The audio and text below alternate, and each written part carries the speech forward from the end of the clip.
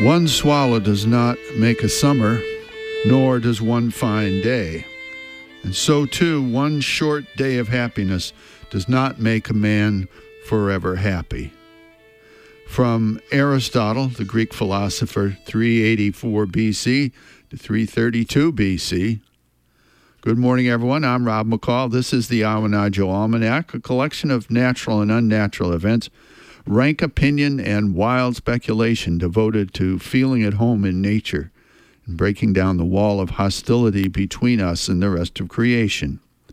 And this is the Almanac for August 2nd to 9th, 2013, the new Sturgeon moon. Here are some natural and unnatural events for this quarter moon. This is the time the poets call high summer. The grass is high, the weeds are high, the price of gas is high. Maybe that's why they call it high summer. Especially in Maine, we have a lot of frolicking to pack into a very short season. You remember June, don't you? Not much different from May, which was not much different from April, which was not that different from March, really. So this is it. It's now or never. The road does not go on forever, and the party is definitely going to end. That's why our streets are filled with out-of-staters. The bays are filled with boats. The beaches are brimming with bathers, and hikers are tramping over the mountain like ants overrunning a picnic table. It's high summer, so let's get down and enjoy it. Here's a Field and Forest report. On these misty mornings before the dew has dried, the flat webs of grass spiders, genus Agelenopsis, are strewn far and wide, tiny silken veils scattered over the fields like favors left from a wedding of the wee folk. These webs have a few strands overhead to snag flying or jumping insects and drop them onto the net with a small tunnel where the spider lurks. Sensing movement, she dashes out and paralyzes her unfortunate prey with a venomous bite. These webs coincide with abundant small grasshopper nymphs, just the right size to get caught in Agelina's clever trap. To get a look at this elusive spider, you might try tickling the web with a blade of grass to see if you can coax her out of hiding. The Queen Anne's lace, Daucus carota, or wild carrot, is in bloom just about everywhere right now. The flowers look like little white lace doilies, and they have a rich, sweet to spicy aroma.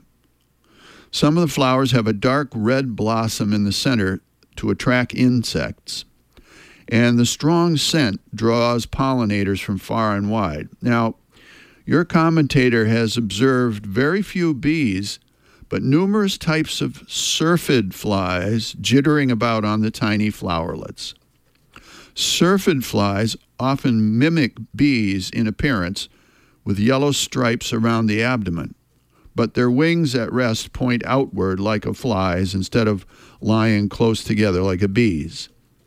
Syrphids do not sting or bite, but eat nectar and pollen and are important pollinators.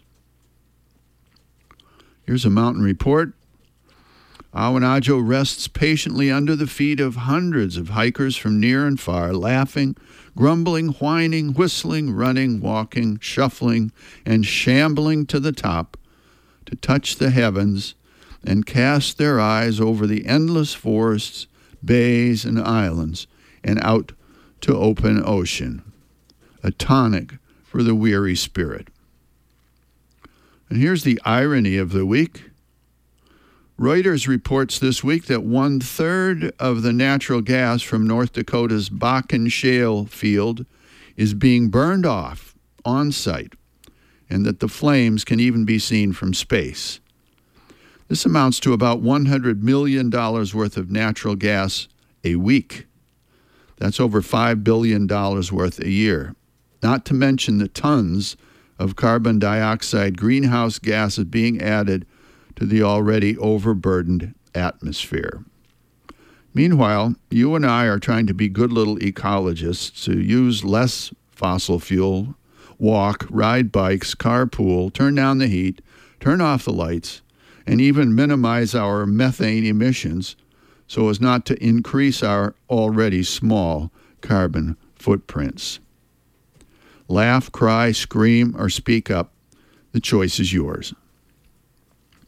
Finally, a couple of seed pods for you to carry around with you this week. First, from Henry David Thoreau, the curmudgeon of Concord. Thank God men cannot fly and lay waste the sky as well as the earth. And from John Lubbock, English politician, 1834-1913.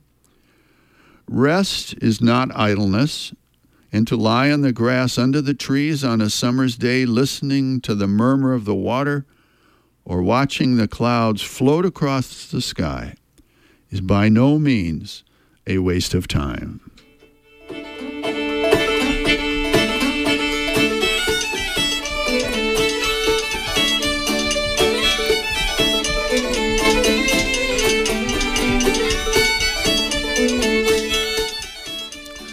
Well, that's the almanac for this quarter moon, but don't take it from me. Go out and see for yourself. And this is for you, Beck. Happy birthday.